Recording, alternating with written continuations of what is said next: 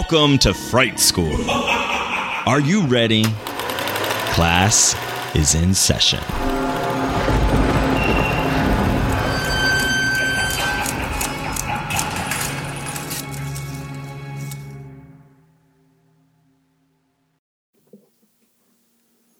Hola! Welcome back to Fright School. Hello, Joe. Hola, Joshua.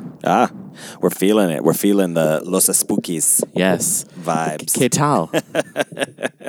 I know this is a weird. It's like, hi, this is about a Norwegian film, but we are speaking Espanol. Per Quadramir. We're very multicultural here at Fright School. We're multicultural. We're multinational. We're multivitamin corporation. Yes. Conglomerate. Yes. We obviously, in the second half of today's episode, we're going to be joined again by Tiffany Tang to discuss Dead Snow. But first, we're going to go totally different place and discuss the new comedy on HBO from Fred Armisen and what's Fred Armisen, Julio Torres, and Ana Fabrega. Yes, Los Spookies. Which we just watched the premiere episode of. Although, well, you've seen more of it. I've seen up to the second episode. There's one that just came out that I haven't seen yet. Okay, so I haven't seen that there. Okay, so we would have watched the second one, but for some reason, HBO On Demand is being a dick. Yeah, it's not on demand yet. Didn't have the second episode up. Yeah, so and you said it comes out on Fridays. Usually they get stuff up the next day. So Fridays at 11. What the hell? I definitely want to watch more of it. That was enjoyable. Yeah, wasn't it? Yeah, it's pleasant. It's very fun. It's the kind of absurdity that I love, you know, because I'm not too much of a fan of Wes Anderson. I almost said Wes Craven. Wes Anderson. Well, not that you're a huge fan of Wes Craven either. Yeah. True. Yeah. Well, in the sense. Yeah. I'm not I'm not really here for Wes Anderson. I just think it's a little too twee, a little too like rooted in its, whiteness. And with this, especially like, I've been following Julio Torres for a long time. Wait, Wes Anderson doesn't have anything to do with this, does No, but it's absurd in the same way. Okay. I see what you're saying. And the Julio Torres, who is a comedian and a writer on SNL, I've been following his career for a while, and I just love everything he does. It's just so... it's very irreverent and it's very specific. It's one of those people where it's like you can be very specific in your comedy about things and people will get it if it's good and if it's kooky enough. And yeah, I think that's true. I mean that's sort of what absurdity is about. Is that even if it is very specific, which obviously it is here. Talking about a very particular kind of group of people. Yeah. But just sort of the absurdity of running a business, of the gig economy. Yeah. The gig economy of also like the fact that like in the first episode when they're obviously controlling the so in the first episode, for those who don't know, I was gonna say lay a foundation for what the show's about. Yeah. So Los Spookies takes place in a nondescript Latin American country because they don't really say where they are. Yeah.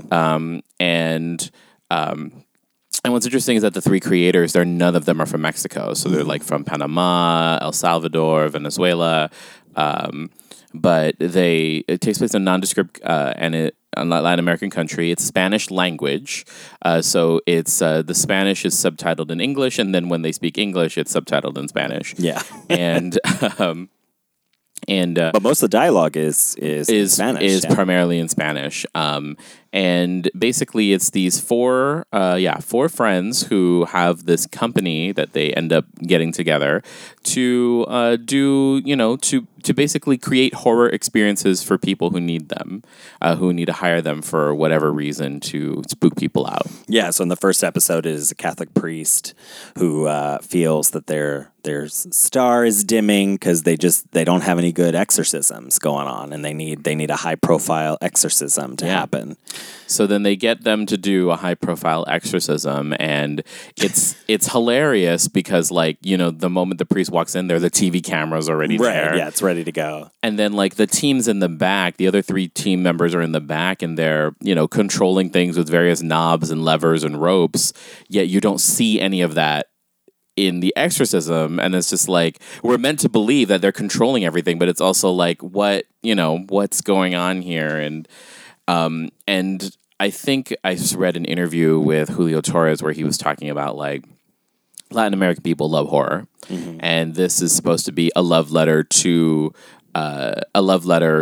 those people who love horror, specifically from this like Latin American cultural context. So. Cool. Yeah, it was a lot of fun. You know, it kind of reminded me of, I don't think you've seen The Last Exorcism, probably. No. Or, I mean, is that what it's called? The Exorcism of Emily Rose. No, that one is great. I really enjoy that movie a lot. But is it called The Last Exorcism? It's sort of about an exorcist who has lost faith and decides to. Yeah, it's called The Last Exorcism. So he's like lost his faith and he's decided to expose himself as like a fake and expose the whole of exorcism as a fake. And it's like a documentary. They find this girl whose family thinks that she's possessed, so they go to the house and he like shows how he sets up like all these little like wires to make like the pictures bang, and he's got all these recordings that'll play during the exorcism, and so he's setting up the whole thing as a total fake to like prove, but obviously then it's like, well, no, she's really possessed, and it's a whole, that's kind of where the horror is, but that whole of them pulling the levers and doing the whole thing, it really reminded me of that, which I thought was really amusing. Just that it's all fake. Yeah, and it's just like Julio Torres plays Andres, who is the heir apparent to a chocolate fortune. Right, with his blue hair. With his blue hair. So specific, so queer also, because his boyfriend does not approve of the situation. Right, with the spooky people that he's spending time, and it's going to damage his ability to get all the money. And then Reynaldo is the de facto leader, Ursula, and Ursula's sister, Tati. And and it's the four of them. They're sort of like a. It kind of like Mystery Inc. Yeah, exactly. A little bit of Scooby Doo, although instead of hunting mysteries, they are going out to create them. So it's like sort of the this like commodification of horror. And like how to create experiences for people that are horrifying, and or like in the case of the priest, in this first episode of, giving him a reason to still exist, and that you still need us, you still need the church because there's demons about.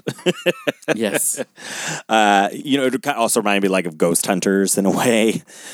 Oh yeah, because I don't know. I watched that show. I just think it's so ridiculous. Yeah, I love the. Who are you? Yeah, the South Park episode where they make fun of that. Have you seen that? No. Oh, it's so funny because it's like they're in there, just everything.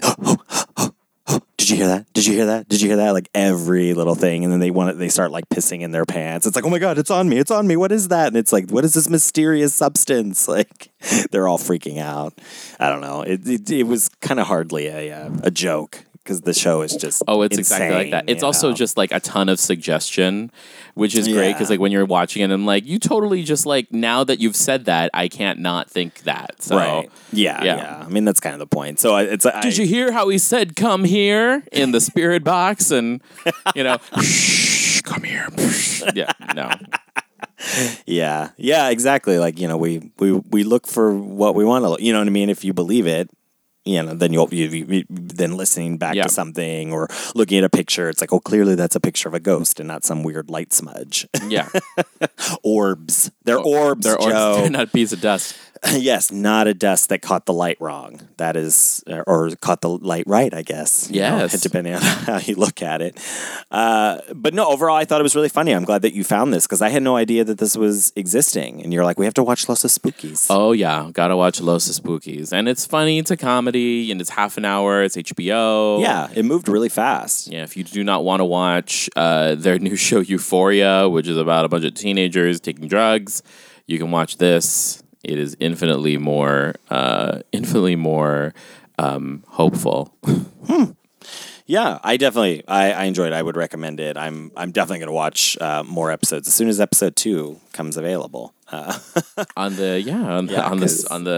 demand. Yeah, and I'm just going to set it up to record the rest. That way I'll make sure that I don't miss them. There you go. But you you really like the second episode as well? Yeah, it's hilarious too because it's like then at the end of the first episode, which by the way, for everybody, you know, as a kind of a little teaser, HBO has released the first episode of Los Spookies on YouTube for free. Oh, well, that's cool. So it's on YouTube for free. All right, and we'll then, tag that below. Yeah, we'll tag that in the show notes. But basically, the second episode, at the end of the first episode, there's a mysterious woman who calls to sign them on for another gig, and so another otra chamba, otra chamba, and in the second episode, it's them getting to do all of that, and they meet the mysterious woman, la mujer misteriosa, and and then they find and it's just great because then we get introduced to Melanie, who is the ambassador from the United States, and like she has this like really awful like bob with bangs and is like all pink. And played by the great Greta Titelman. Like it's funny. It's hilarious. All right.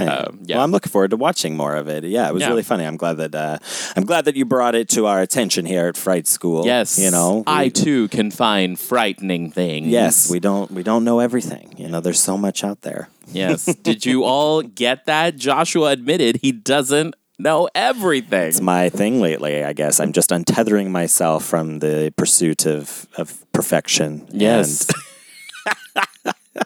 And being right all the time. Which you haven't watched The Perfection yet, have you? No, I want to. I've watched it. I'm ahead of you. You are. I'm passing you. The student has become the master. I have to make time for it. It's just I'm trying to get caught up on so much, listening to as many podcasts as possible, and you know, there's so much out. I've planned for like 3 weeks in a row to go to the movies, and I haven't yet. Still, I went. Last week I talked about I watched Ma. Like I know. You're ahead of me. You're ahead of me. I'm surpassing you. Yeah, it's just, we still got to watch Child's Play, the new Child's Play that came out, which apparently is awful. Behind.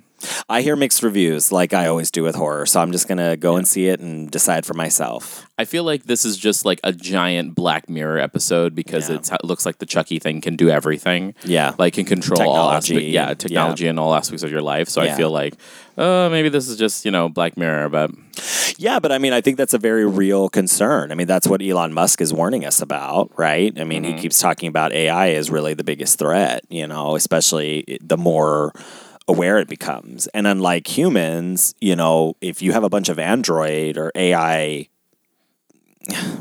automatons or something, you know, that are able to like share consciousness and use the internet and all of that, you know, I mean, there's so much about us that they can immediately know. You know what I'm saying? Oh, yeah, like, absolutely. Unlike us, you know, so it's kind of like, They'll know my search history? Oh, God. Exactly. And what happens when they go, you know, the world would be a much better place if you all didn't exist? You know, that's kind of that fear. So I actually, you know, want to go into it and hopefully that is kind of the reading, you know, that I can glean from it. Yeah. Otherwise, it'll just be fun to watch Aubrey Plaza get terrorized by a doll. Yes. And who I love. And Mark Hamill's voice. That'll be exciting. But yeah, I think that we're going to see a lot more films that actually deal with that. I mean, we have in the past, obviously, The Matrix. That's sort of what that is about. You know, the rise, Ex Machina, you know, and Terminator and those sorts of movies. You know, these are old, you know, fears. You know, they've been around since the whole rise of the computer and, you know, the sort of technology industrial age that we, you know, have been in for the last, you know, 30, 40 years, whatever. But yeah, I think we're going to see a lot more horror that hinges on that, on AI technology and, you know, the fear of it turning against us. It's very real, you know? And we weaponize it against each other every single day. So it's not as if it's unfounded. You know, we definitely use technology to harm people in a lot of different ways. But what else did I want to see?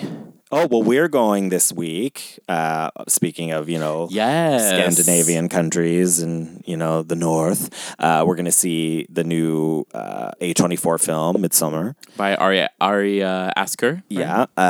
Is that the last name? Asker. It's Ari something. Mm-hmm. So we're gonna go see the new A24 Midsommar.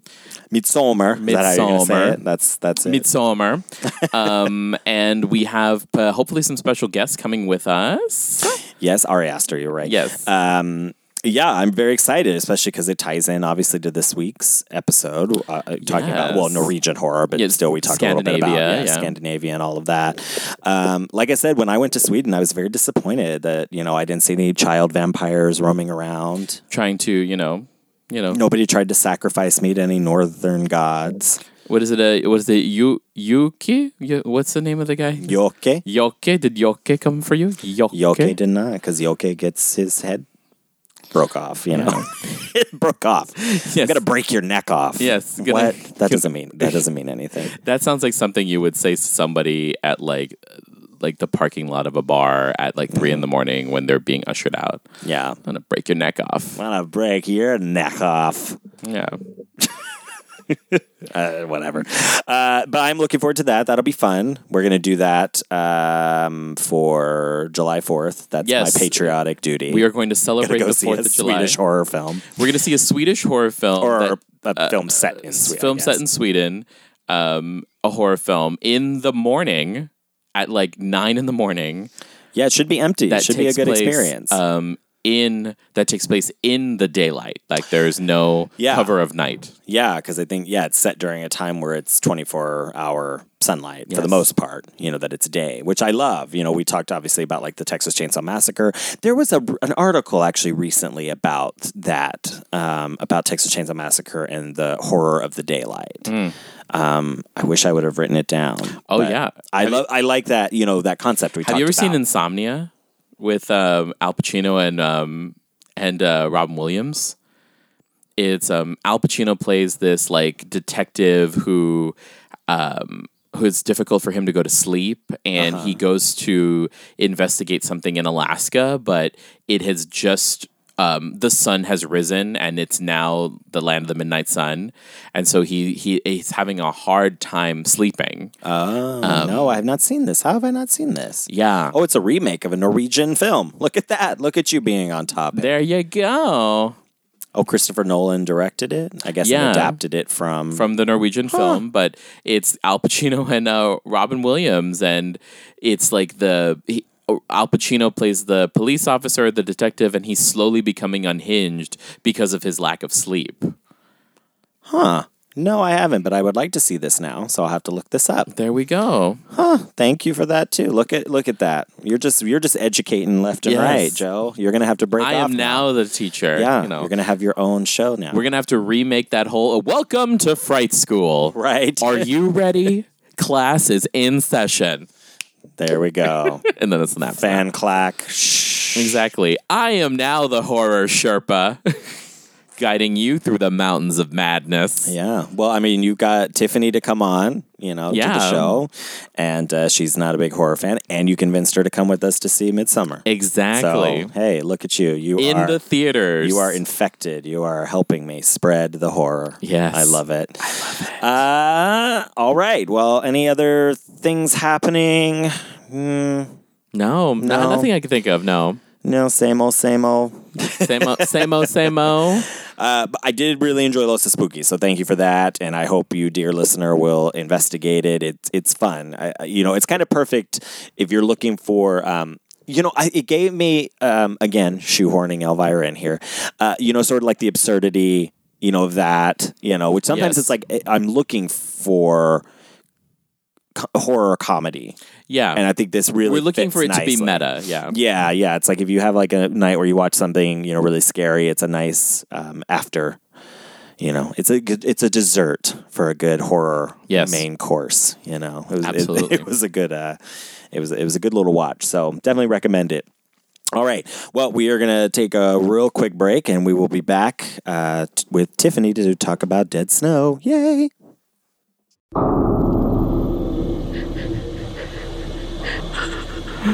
I just want to apologize. I'm sorry to everyone. I was very naive and very stupid, and I shouldn't have put other people in danger. I am so sorry for everything that has happened because in spite of what Joshua says, it's now all my fault. I insisted our listeners subscribe to Fright School on Apple Podcasts. I insisted they leave us reviews. I insisted that they give us a 5-star rating. And it's all because of me that we're here now and we're being hunted. I love you, Mom and Dad. I am so sorry. I only wanted to make good content for our listeners. I'm so scared. I'm going to die out here. Joshua, is that you?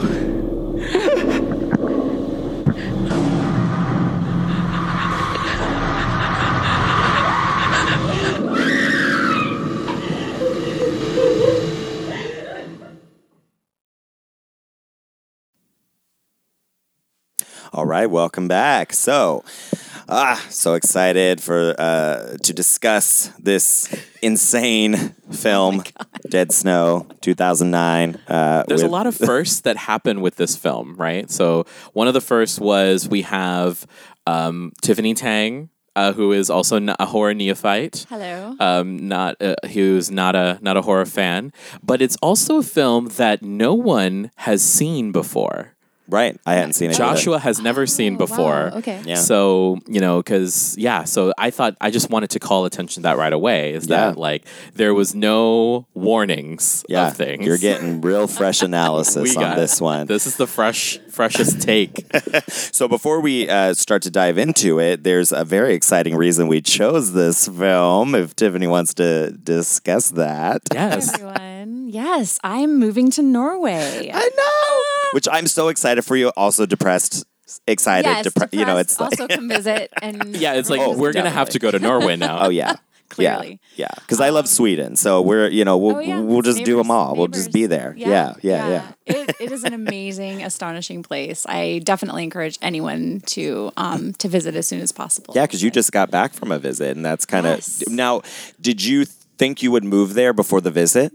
I was considering it. I have a job offer from a college in Oslo, which specializes in method acting, which is what I went to grad school for. So At the Actors Studio. the actor studio. I just wanted to throw that out there. Right. So I was considering this offer, and I just happened to have a family vacation on my dad's side. All of us, my great-grandfather came over from Norway, so we all have this Norwegian heritage that no one has really ever explored. So it coincided with this family vacation to go over there and meet the Norwegian Tong family and see Tong family, the Tongs, yes. Tongs. the Tong farm, and see some of the country. So it was sort of out there in the ether. And when we were in Oslo, I went in and taught a class and did an interview and came out with a job offer. So That's amazing. so I How is it decided to take teach? it, yeah. To teach like students that are not of It's America. fascinating. Yeah. No, it's good. Well, that's true. I wonder if there's different pedagogical. For sure. And Approach. this is undergrad, so a lot of these students haven't sort of done a lot of intensive study of theater yet, but I had the third years and they were all just so open and willing and just really dove in with me, which was really great. So I taught a sensory class for about 90 minutes and it's interesting because as part of the sensory work, you need to have a monologue that you can kind of tap into as you're experiencing whatever you're experiencing to sort of give you something to layer with what you're experiencing, if that makes sense. But everyone's monologues were in Norwegian, right? So I'm going through and I'm trying to assess whether or not they're connected, if they're doing the work, and all of the words are in Norwegian. But it's amazing how you can still ascertain that connection. It's even though the words are different, I think humanity and human emotions are universal. So it should be really interesting. Say, but I love that you say that because given the movie today was like subtitled, and we've talked about this on the past, like I insist on listening to the dialogue in its original form, regardless if I know the language or not, which no, I do not speak Norwegian. It's very hard. Because a of little that. Swedish. You speak a little Swedish. No, I talk. I can say Tusen thanks. takk. That's about it. But yeah, I feel the same way. It's like when you overdub something, or sometimes if they were doing them in English, maybe some of that would lose. It takes away. You know? Absolutely. So I think there's something very cool about like I bet it does seem more, like, oh, they're tied into this, even more if you connected. don't. Yeah, that's so interesting. It's so curious. Like, how do you teach like method acting? I guess is it just teaching like the philosophy of it? It is. Well, they have textbooks that they read. So we do lean into Strasberg and Stella Adler and Uta Hagen.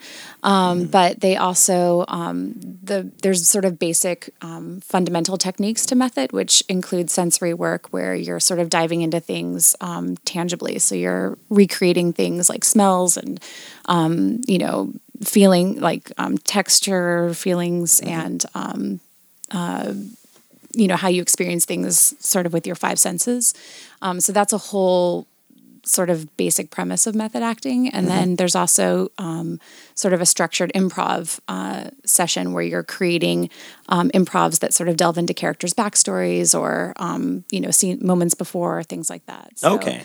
So those That are makes sense. like kind of two of the basic things that we'll go through. Like So that they're especially with working first in the years. class as that character, behaving as that character would, and interacting. Kind of like for the improv stuff, sure. Yeah, So, like if we're doing Romeo and Juliet and we want to do like, let's do an improv between like, Juliet and her mom and like, let's really figure out that relationship. Like what was her 12th birthday like? What was, things like that. That's just an example. But If I remember from Untitled Friendship Project episode with Tiffany Tang, second plug, as opposed to the kind of, I guess, British or English style of learning to act where it's you put on the costume and in putting on the costume, you assume the habits of those who would wear the costume.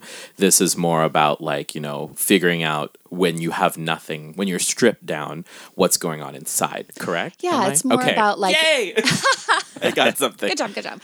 Yeah, it's more about like me as the actor, like what are my experiences that I can bring to the table versus letting me go sit in a corner while I put on someone else, I guess would be a way to explain it. But yeah, there's a lot of different It's a lot of theoretical internal work discussion as about it. opposed to, it's a lot of internal work and that's got to be interesting when you're thinking about separation between like yourself and the character not going too far. Yeah. And Yeah, I mean, you're definitely like when you have a method acting approach, you're definitely using yourself. Like you're bringing you're trying to activate things that get you connected to the character in a very personal way. So, there it has to be an awareness of when can I step out of this character and when can I let it go and because it does get very intermingled and very wrapped up. So Yeah, I feel you hear a lot from people who method act that they have a hard time letting go sometimes, or they need that after they've done a film or after they've done a play, you need to get rid of. there's like a cleansing thing that needs to happen for sure. Like Yeah. a release. Yeah, for sure. That's so fascinating. How exciting. Congratulations. Thank I hope that you. it all works out. And yeah, I am totally down to visit you in Norway. Please. So, yeah, please. But okay, so to get to the film, it is Dead Snow. Yes, so thank you for choosing a Norwegian film in my honor. Yeah, I thought this would be really fun. So, Joe, what were your thoughts? oh, I loved it. Yeah. I do love a horror comedy. I mean, I watch a lot of, I watch a fair amount of overly violent films in general, like action films, secret agent films, that sort of thing. So I feel like this was already up my wheelhouse. I mean, Game of Thrones, I'm a huge Game of Thrones fan. So I feel like this was up my alley. It gave me, it was serving a lot of like Shaun of the Dead kind of. Yeah, I like, agree. I think it's definitely along that vein. And what is it, 2000? It had those moments. I think for 2009. Yeah, 2009. So it's definitely around that time frame. And like what's funny is that like I kind of asked Tiffany this. I was like, do the Norwegians have a dry sense of humor? Because I feel like there was a lot of that. There were definitely moments where we laughed out loud. We LOL'd. Oh, yeah. But it was like, I don't know if that was intended or if it was just, okay, I think this is just completely absurd and ridiculous. But yeah, like it was I thought it was fun. I mean, this is one of those films that I would probably do as like a fun Halloween rewatch. I Yeah. just put it on there. Yeah, just kind of have it on in the background. Yeah, I or- kind of have it on in the background because it's you know, a locale. It's an exotic locale, and there's really cool kills. But yeah, so yes, I enjoyed it. Awesome. I'm yeah. always down for a horror comedy. Cool so- kills. Yeah, I thought it was really No funny. pun intended. Yeah, Snow. Yes. Right. Yeah, oh, So much snow. so punny. Yeah, I at the beginning it was funny because you know the dialogue because it starts with the kill to kind of set it all up, and then you're transported to a car full of 4 guys and they're driving along, and and they're being really gross in their conversation, and so I'm just like, okay, so a group of misogynists are going to get killed by Nazi zombies. Like, where's the horror? Great. Why am I invested in this? Well, no, it's like I that's fine by me. Like these guys, I'm fine if they're all going to get killed because they're gross. So again, if you don't know Dead Snow, we are going to spoil it. But in essence, You've had 10 years. Exactly, you've had 10 years. In essence, the film is about a group of medical students on Easter holiday going up into the mountains in a cabin that end up getting accosted and by these Nazi zombies, like SS soldiers from Nazi times, from World War II. World War II. Nazi times. From Nazi Nazi times. times. That's what we'll call that from now on. Yes, that'll Nazi be times. Nazi times. Ye old Nazi times. TYMES. Ye oldie Nazi times. Yes, title. I of like that. how the writer director is Tommy. Is it Wirkola or Virkola? Do we think Wirkola? I'm not sure, but anyways, he someone My Norwegian isn't good enough yet. our listenership will extend to Norway after this, so someone will tweet at us months from now. You guys didn't say any of these people's names right, but he's it's like what's scarier than zombies? Like Nazi zombies. So they're Nazis first. Right. And then zombies. Yes. So, like, Extra scary. Yeah, they're very, very scary. And they don't follow the convention of Well, there's no Nazis. explanation. For Nazis. Oh, for zombies. I mean, they follow the convention for Nazis. Yeah, murdering psychopaths. Yeah, Yeah. absolutely. But they don't follow the convention for zombies. So No, and there's no explanation. Yeah. Like there's like a little, I think at the beginning mention of some kind of curse, but they never explore it. Like that's just, they're not going to explain where they've come from. They just retreated into the mountains, somehow became zombies. Yes, and never appeared from again except when they started killing But there people are a as couple zombies. sequels to this, so I think what?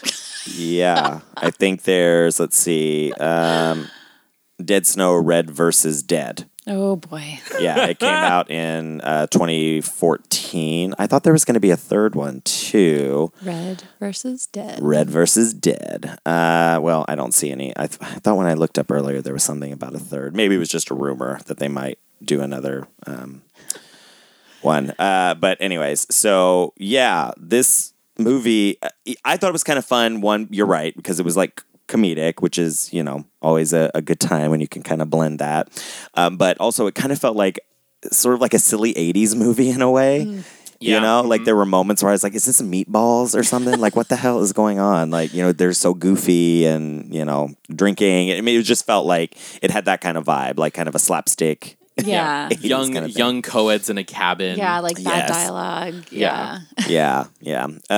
Yeah, exactly. And I can see, again, this film is like my worst nightmare. Like, no, I do not want to be trapped in some isolated cabin in the middle In of the the snow. yes. You know. And this film takes place in Oskfjord, Oxford, yes. which is super, super north in Norway, which, of course, it's at Easter. That's probably the only time they have equal day and night, which they needed for this film, because otherwise it would be, that's definitely Midnight Sunland, So no.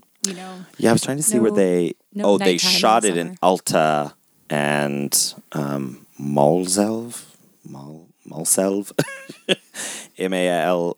We apologize in advance for Yes, sorry. I'm having like flashbacks to our Let the Right One In episode where it's like, yes. okay, it's Joke and Lasse, John Alvida Lindqvist. That's pretty good. Like trying to say the names. Like I'm on like YouTube, like looking for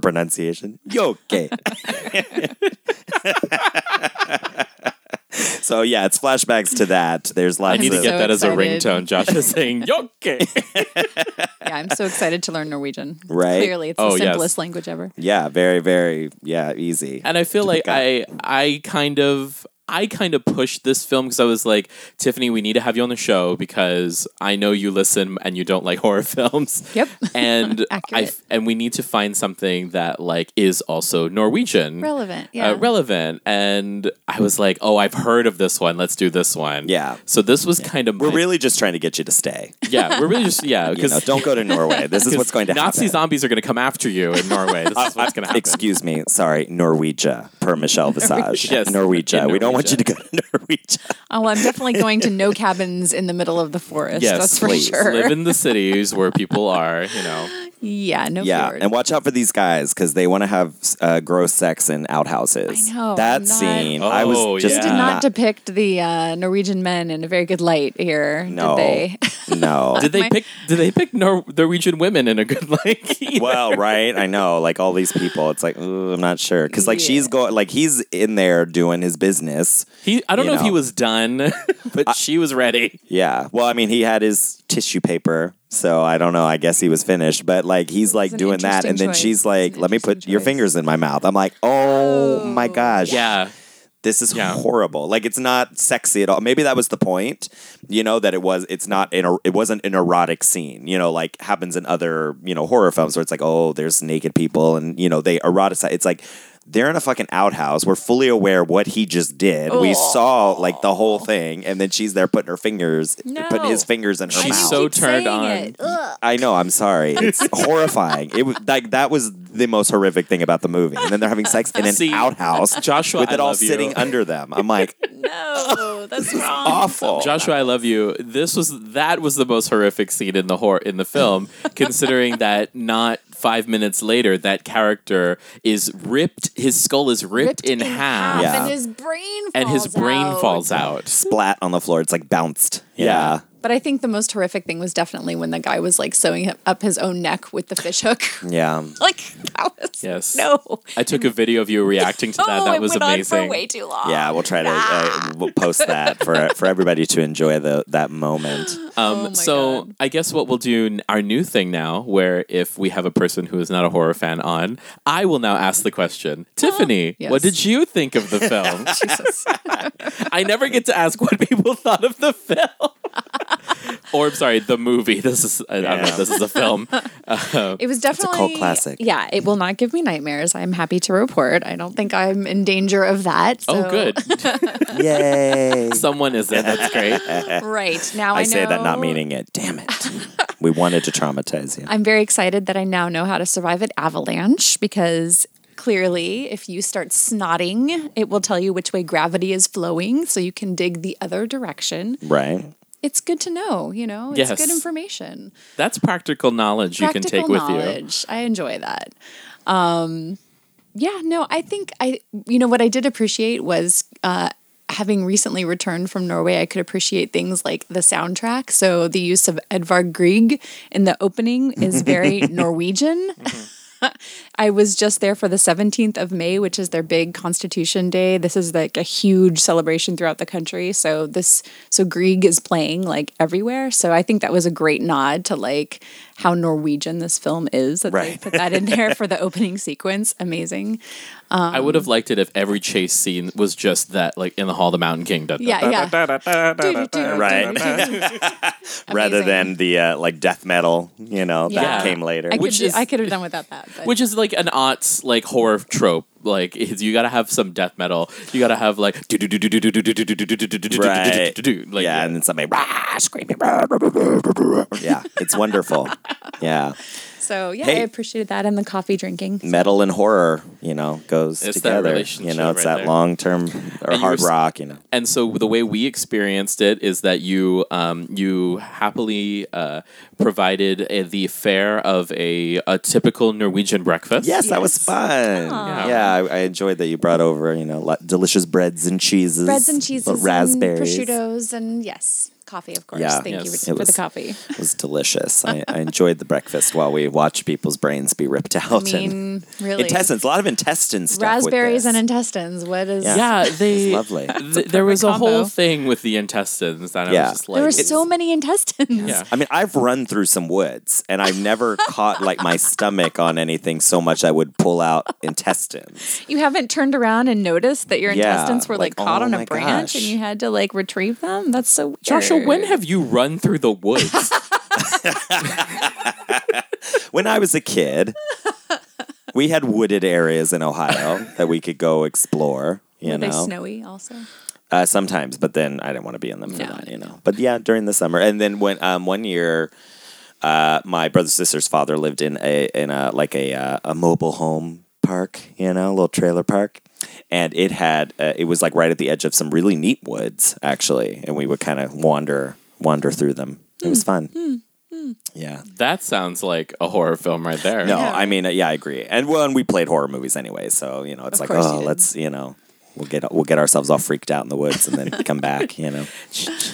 Right, exactly. But anyway, the point is, it's like, how do you just catch your intestine on a stray branch? But Yeah. regardless, But that's not the to know point. that you can use them as a rope, like a climbing Exactly. rope if you need to. Oh, that was Yeah. which also happened. Yeah, He just like grabbed very it. strong.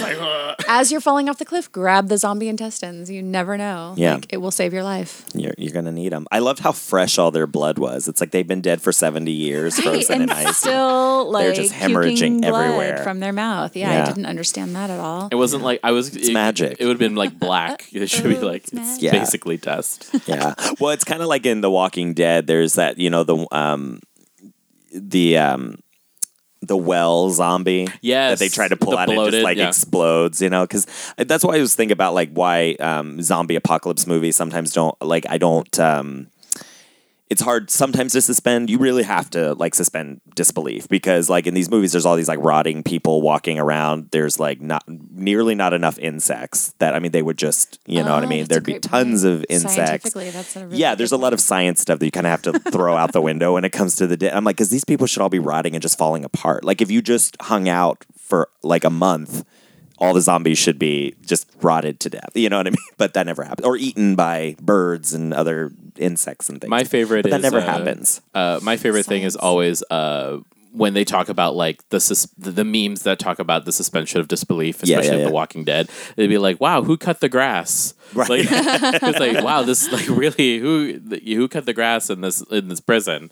But yeah, so I feel like this film specifically with its zombie representation, like they were fast zombies. They Yeah. weren't all biters because they actually had the dexterity and skill to use weapons and Yeah. use materials and And they you did know, a lot of headbutting too. there's a lot of Like, wow. headbutting and They were um, thinking. they were zombies. thinking. They were sentient. They were looking for calculating something. Nazi Yeah. zombies. Yeah, they were definitely protecting something on, you know, Hitler's orders or whatnot. You know, like they had purpose rather than just Yeah. being mindless. Yeah, they had something that they were after. The Yeah. treasure, yes. Yeah. And you know, it's Hugo Boss just makes a really good suit. Apparently, it just lasts 70 years in the ice and snow. Did you see how well like they all like were Did he- dressed? The Did Nazi Hugo general Boss was make the so- Nazi Yeah. uniforms? You didn't know that? I did not know that. I Yeah. didn't know that. Yeah, Wow. yeah. Hugo Boss made the SS uniforms. They designed them. Yeah. Yeah, I know, Ooh. and it cracks me up because Jeffrey's Jewish, and he'll like wander around Hugo Boss, like, oh, I like these suits. I'm like, Jeffrey, you can't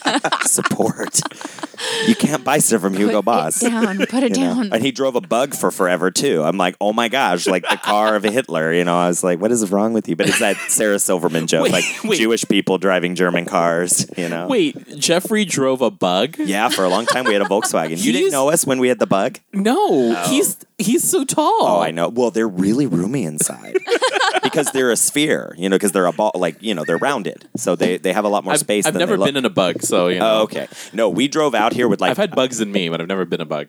Okay. I swallowed a fly. Like okay. that- And we wondered why. I or didn't whatever. bottom for like the fly, you know. Like, Right. I swallowed one. Well, Maybe that- for Jeff Goldblum. yeah, that sounds in the weird beginning too. of the Okay, movie. we're done now. Hi. Yeah, no, Hi, we, guys. We're back to Tiffany now. we drove out here from Ohio 11 years ago ish in the Bug with two cats, 2 guitars, like Wow. blankets, computer, all kinds of stuff. Yeah, it's amazing. Yeah, they're very Little roomy. space capsules. But anyways, not the point. The point is, yes, Hugo Boss worked for the Nazis. That's why they all looked so great. I mean, Right. there's the point honestly, is, you they know, were well-dressed zombies. yeah, True. Yeah, Okay. totally. Oh, I was going to say that about Game of Thrones. Sometimes, what's his name? Tywin Lannister. He looks like such a Nazi, like the way he yeah, dresses. yeah. Yes. you know, Yeah, he I can like see the that. Lannisters give me like Nazi imagery. Like they're Aryan You know, sort yeah. of looks. Well, yeah, and- they're blonde, and Yeah. you know, Yeah, they give me that vibe. Anyways, sure. that's kind of a little thing. Anyways, I just wanted to talk about the quality work that Hugo Boss does. Yes, very good.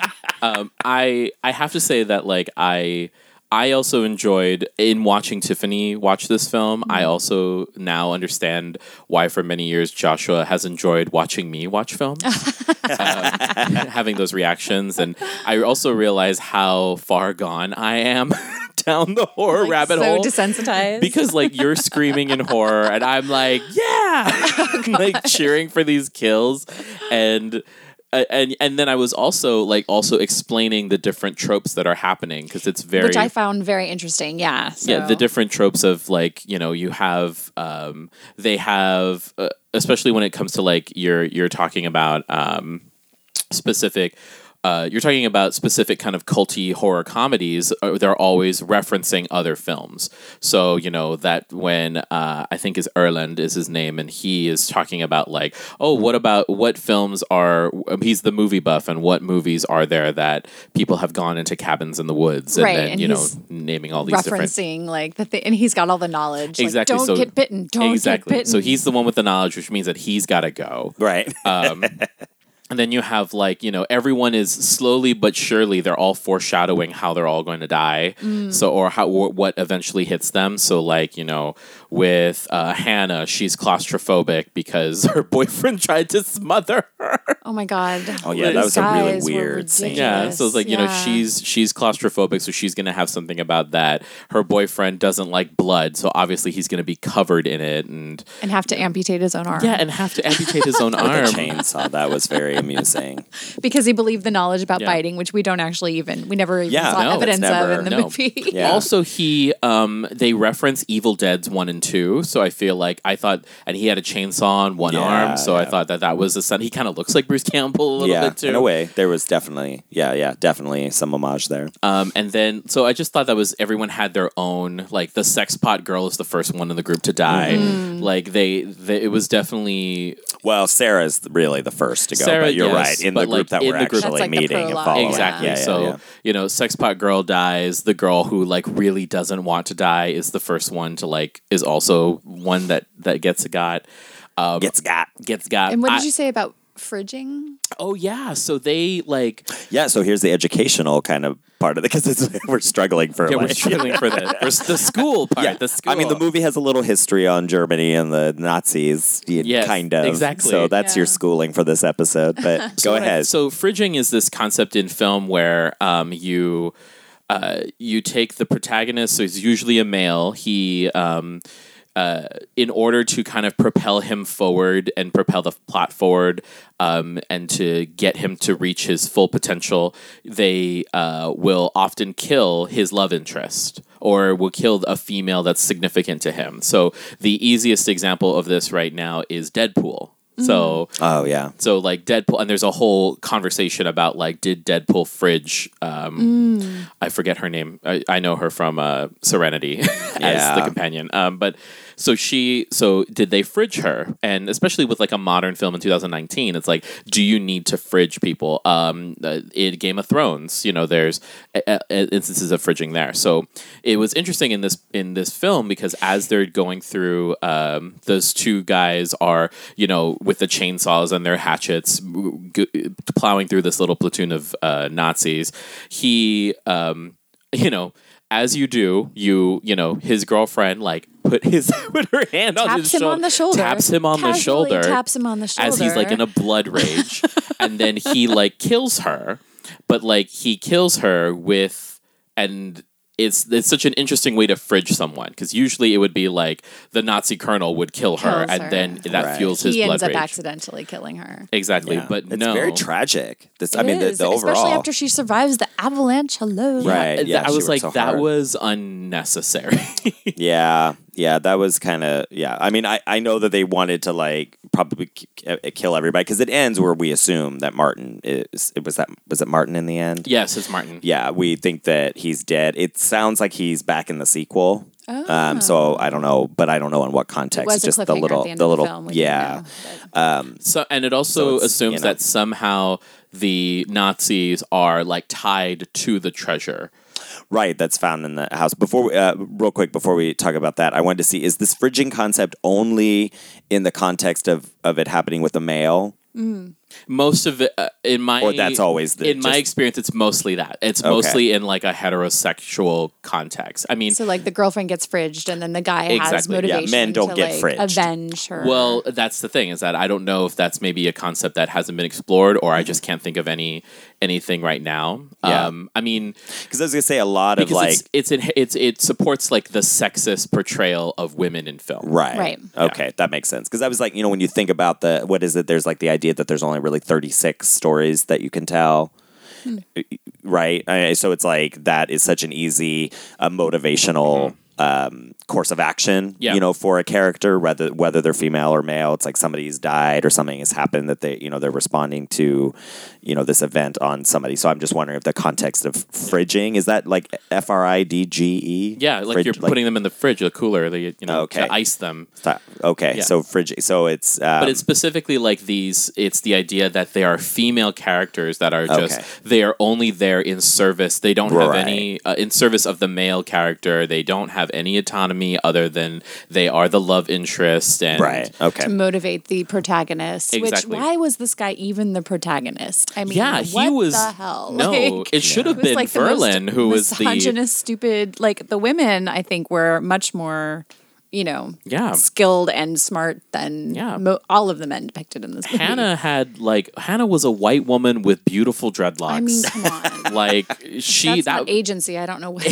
exactly. But she was also the first one to be like, "You guys, there's zombies out there." Oh yeah, and she and Listen to me. And the they thing were about always her, like, they were "No, gaslighting her. Like, totally no. gaslighting her. Ah, yes. Yeah. So she was fridged and she was gaslit. After surviving like an avalanche, Yeah. and, I mean, which actually surprises me because of all of the sort of preliminary studies I've done on Norwegian culture, like, leading up to my impending move. But because of the socialist nature of the country, everything's like sex, like gender, there's a lot of more gender equality than we experience here. So it kind of surprised me, I guess, that this movie leaned so far into those sort of misogynistic tropes, Yeah, well, I'm curious because it reads like kind of this silly 80s, 90s horror comedy kind of thing. Like, it's like I'm wondering if with context of watching it in Norway or watching it with that perspective, that it might be funny, or like there That's might be part a of the commentary happening, but because we're watching it, maybe not. Maybe again, We're watching I could. it here where we experience that every day in Right, reality. yeah. Where it's easy to be like, well, this is ridiculous. So maybe people watch it going, well, this is, this Right. is hysterical. Like, Yeah. these idiot guys and these smart women, like this even though is they're all not- meant to, but, Yeah, you're probably maybe. right. But I mean, I might be giving it a little too much. Let's say yes. in that manner, of I say analysis. yes. I probably would watch the sequel just to see how they got Martin out of that. Oh yeah, I'm very Well, it was made in 2014, so maybe he's Yeah. an older, wiser version of himself. True. Well, they did mention in this film that they said when they were talking about the different cabins in the woods movies, they were saying like Evil Dead 1 and 2, and how 2 is actually a remake of 1 but with a bigger budget. right. So it could be that could easily be it. It could be like The same exact story. same exact story. So we have to, there always has to be the creepy man that provides a lot of exposition. So The it's creepy like stranger who shows up in the middle of the night. exactly. So let me tell you all this. Let me set the scene Yeah, because it's not enough that you were dealing with these zombies. I really did not see the death of Verlin coming. Our like military guy who I know that who really was- bummed yeah. me out. Actually, Yeah, he was also the hottest guy of all Yeah. of them. And he was the one I'd like to have on my team in a zombie apocalypse, and Right? yet, Yeah, he Yeah. was And yet- awesome. yeah, he'll sew your neck up. I mean, that was so gross. But he did seem the most capable, and if I was putting money on who was going to be surviving towards the end, I definitely would have said him. But alas, the zombie Nazis got him. They did. They quartered him. I did not watch that part. Yeah, they like ripped his like they they ripped him on every end, and it was kind of like a Power Rangers, but they instead of forming the Zord, they ripped him apart. Oh, dear. Yeah, I was there for it. I'm there because it's just like it's also practical. These are like practical effects kills, and which is also just in and itself very interesting in its own art form. So that was kind of nice to see the practical effect, how they did that. I mean, there's still obviously some cracks there, and especially with HD television, HD viewing capabilities, there'll always be some cracks. But Yeah, I was very thankful for the black napkins that Joshua provided. yes, as your shield. Nice tool for Right. watching this movie. Thank you. So one more thing before we wrap up the episode, I like. So here's the Fright School, perspective, I guess, on this film. We've talked a lot in the past about how, history and sort of, the cultural anxiety of whatever culture you're in can play a part in its art. And so I found this interview with the writer-director. Nice. And so he's talking about why Nazis, why Nazis and zombies, which first of all, it looks like this may have been, he said, this is the first zombie film made in the whole of Scandinavia, which I Ooh, thought was you kind of know- interesting. Yeah, I was reading an article about how the horror genre is relatively new. Yeah. So, yeah. Yeah, so it's they wanted to make this film. Oh, and we wanted to combine it with the 80s feel of horror that we loved growing up. So there's that kind of perspective. Mission accomplished. Yeah, exactly. Yeah, it had that vibe. Which is like a slasher decade, not necessarily like it's a slasher. Like the 80s are slashers are emblematic. but I think Freddy sort of Krueger that. and stuff, right? Yeah, but also I think a heavier influence on this is Friday the 13th. Okay. With isolated, cabin in the woods kind of vibe. But I like this that he said, we needed something more evil than a normal zombie, and we thought a Nazi zombie. And in northern Norway, we have a strong war history. The Nazis occupied us for 4 years. And in northern Norway, especially, there was a lot of important docks for Germany, allowing special forces up there and a lot of warships. So there have always been stories about Nazis and the occupation. So I thought it was just a cool way to incorporate local history into the zombie films. Smart. There's just something special about Nazi zombies. They are just really, really, really evil and cool. I love it.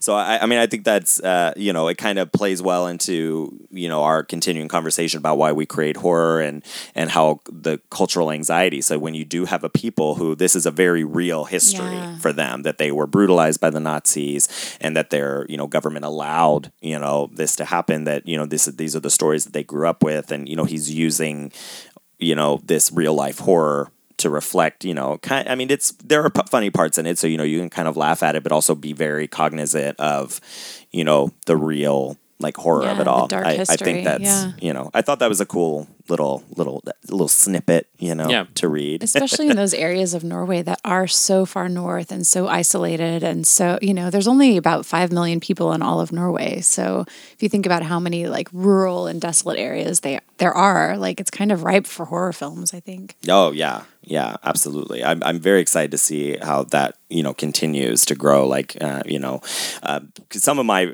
favorite work comes from Scandinavian countries, especially Sweden. That's where I'm much more familiar with Let the Right One In and the ABBA. Millennium Trilogy, ABBA of course, in all their horror glory. yes, Mamma Mia. Oh, Yeah, in the next episode of Fright School. right. Mamma Mia, here we go again. But there's just really incredible, rich, fantastical, history and perceptions, I think. So there's a lot to mine there, you know, and a lot that could be developed horror-wise that's not...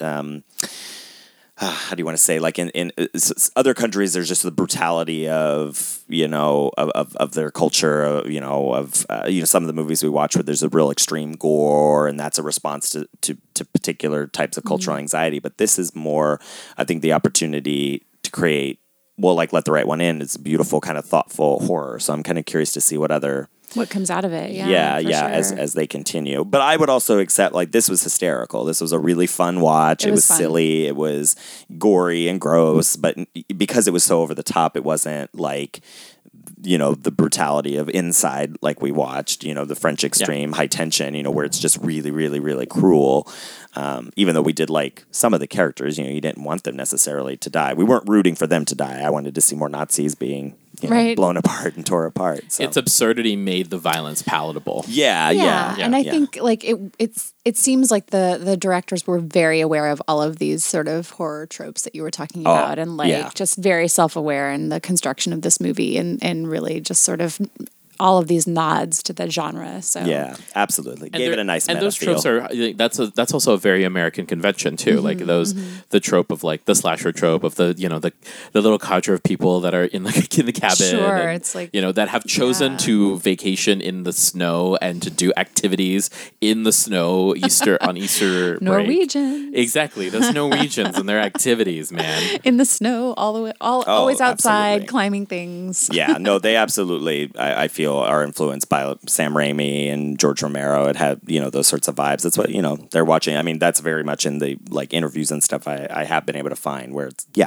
very, very aware, you know, of the meta nature of the film they're making. So, yeah, this was a really good pick. It was fun, you know, silly. Fun. I love it. So, thank you for giving us the opportunity to do that and to watch a movie I hadn't seen. Yeah, exactly. That was nice. Perfect for a Sunday morning. Didn't you skip church or something, did you?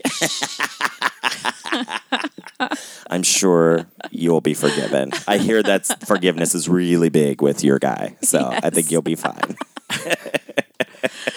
I'm glad that we are sending you off to Norway with, you know, more knowledge about Nazi zombies. I do. I feel much more, much better versed in the culture I'm entering into. So. Yeah, you're going to be there, and you know you're going to be out in some cabin in the woods, and you'll take a picture and send it to us, and we'll all have had this experience together, and we'll know exactly the fear. I survived the Nazi zombies, you guys.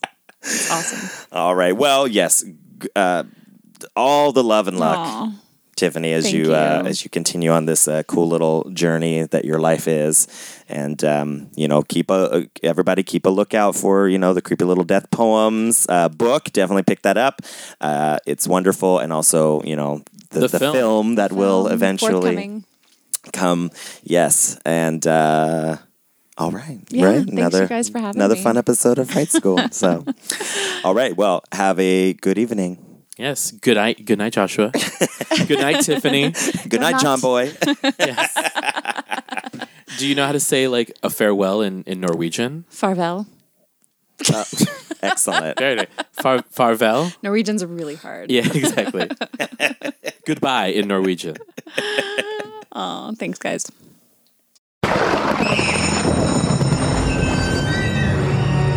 Fright School is produced by Joshua Napier and Joe Farron. Our intro was edited by Davey Boy Productions.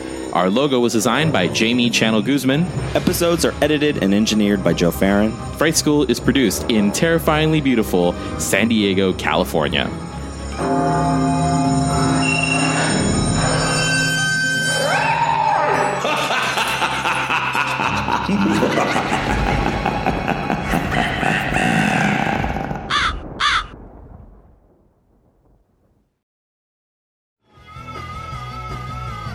You're listening to the Geekscape Network.